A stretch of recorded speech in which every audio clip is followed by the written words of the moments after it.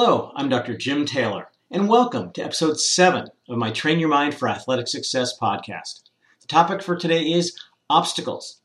Having explored the 5 healthy attitudes that are essential for performing your best in my last 5 podcasts, I'll now turn to 5 obstacles that can prevent you from achieving your athletic goals in my next series of podcasts.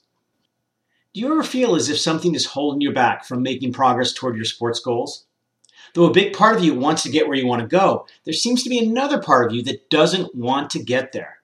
Do you sometimes feel like there's an internal battle between these two sides of you, and the dark side is winning? Do you feel confused and frustrated when you do things that are clearly not in your best interest, but you can't seem to stop yourself from going down the bad road? If so, you're not alone. Athletes often come to me because they aren't performing well and they just don't know why. After we explore what's going on with them, the vast majority learn there is something very powerful holding them back. They just don't know what that something is. From Laird Hamilton, the world champion surfer, make sure your worst enemy doesn't live between your own ears. The reason why many athletes who feel as if something's holding them back can't figure it out is because of what I call the power of the unconscious. So much of what drives us as human beings is outside of our awareness. This experience, of course, is frustrating because we as human beings like to know why we do what we do. Yet there are forces in our unconscious that impact what we think, how we feel, and how we act on and react to the world around us. And these same forces have an immense influence on your sports performances. Some of these forces, what I call the light side, have a positive impact on you. For example, unconscious values, attitudes, and beliefs motivate you, give you confidence, and fire you up before a competition. You experience them as a challenge attitude, fun, excitement, pride, and inspiration.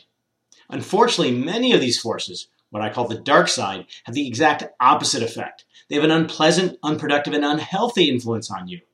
You may experience the dark side as doubt, worry, stress, fear, frustration, and many other thoughts and emotions that hurt your efforts, performances, and enjoyment in your sport.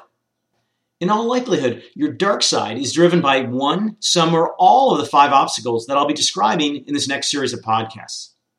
From Carl Jung, the renowned Swiss psychiatrist, until you make the unconscious conscious, it will control your life. To help you better understand the impact of these obstacles on your sports performance, I want to explain where they come from and how they arise.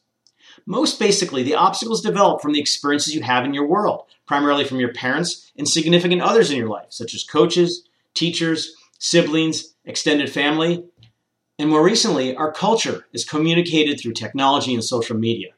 The purpose of these obstacles was to protect you from people and situations in which you felt uncomfortable. These forces sent you messages about how to live comfortably in your world. If you grew up in an environment that you perceived as threatening, you developed strategies to help you cope with that difficult situation. The obstacles caused ways of thinking, feeling, and behaving that helped you function and feel safe in that specific situation when you were young. For example, imagine you grew up with a perfectionistic and controlling father who not only role modeled these qualities in his own behavior, but also sent you messages of conditional love. If you get straight A's and win in your sport, he lavished you with love and praise. If you get a B+ or have a poor sports performance, he expressed anger toward you. To deal with this very uncomfortable situation, you adopt the same qualities, driving yourself unmercifully to success and needing to feel in control. At the time, these qualities are highly functional because they enable you to avoid your father's wrath. Moreover, because these ways of thinking, feeling, and behaving are functional, you continue to use them and they become ingrained habits, and you become a perfectionistic and controlling person yourself. But as you transition from childhood to adolescence and on into adulthood, you continue to use these ways out of habit, even though with the natural maturation process, you gain experience, improved coping skills, and have more resources that can provide you other healthier ways of dealing with your father. Your perfectionistic controlling tendencies cause you to be severely self-critical, fear failure, avoid reasonable risk-taking, and make you feel miserable. As a consequence, these qualities shift from being functional to dysfunctional. In other words, they go from helping you in your life by making you feel safe around your father to interfering with you as you pursue your athletic and life goals. As you explore this next series of podcasts and identify those obstacles that are getting in your way and holding you back, you have 2 goals. First, most generally, to let go of these now dysfunctional habits and think, feel in ways that are based on who you are now, not who you once were, and that support rather than interfere with the pursuit of your goals. Second, at a more practical level, to bring the unconscious obstacles to your consciousness, to understand how the obstacles affect you, to become aware of them when they get in your way, to gain insight into where they came from, and ultimately to remove them so you have a clear path to your goals that you can pursue without doubt, worry, or hesitation, and with confidence, courage, and abandon. From Earl Nightingale, a human development expert, whatever we plant in our unconscious mind and nourish with repetition and emotion will one day become a reality.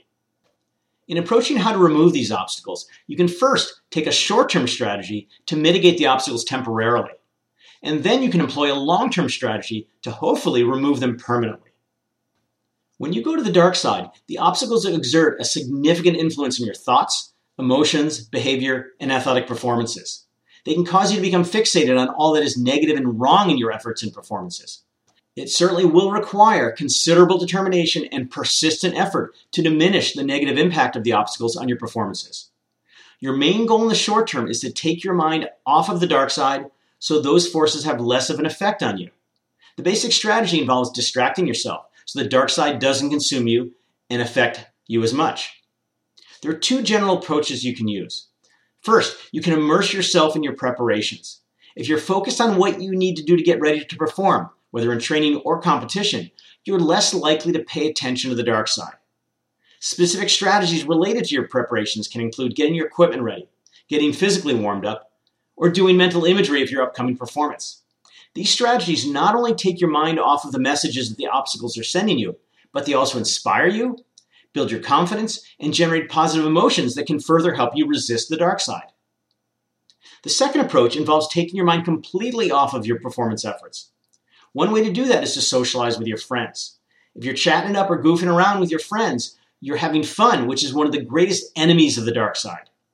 Music is another powerful tool for reducing the impact of the obstacles. As I'll discuss later in my Train Your Mind for Athletic Success podcast, music has profound psychological, emotional, and physiological influences on us. If you're listening to music that gets you fired up or calmed down, inspires you and gives you confidence, you're marshaling formidable forces against the dark side.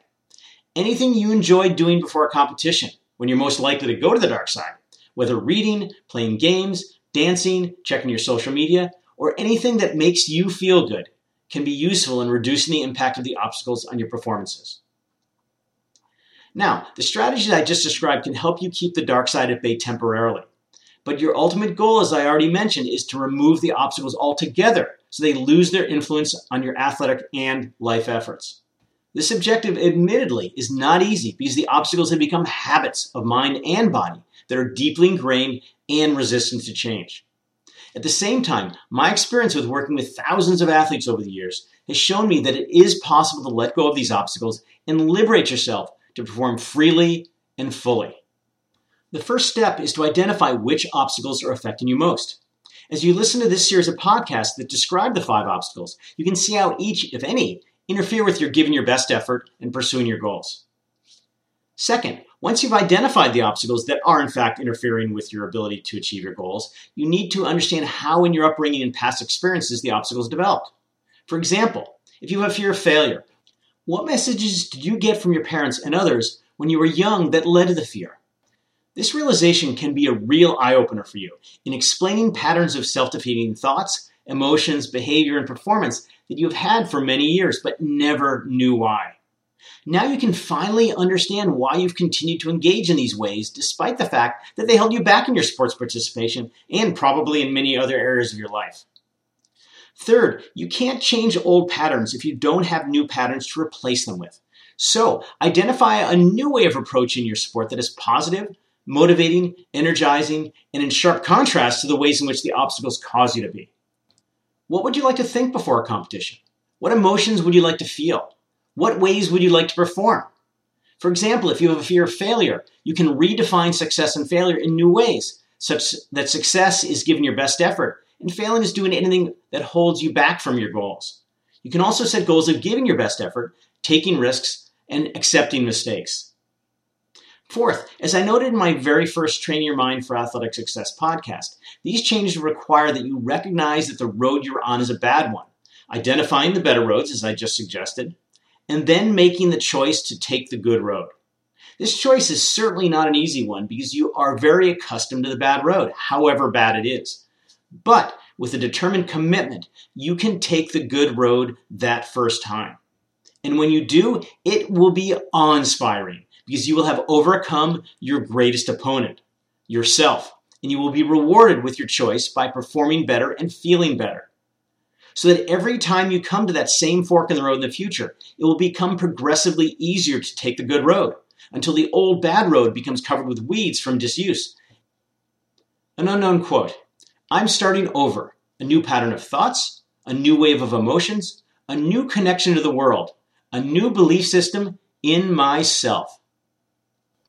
I'm Dr. Jim Taylor, and thanks for listening to episode 7 of my Train Your Mind for Athletic Success podcast. And be on the lookout for episode 8 in the near future.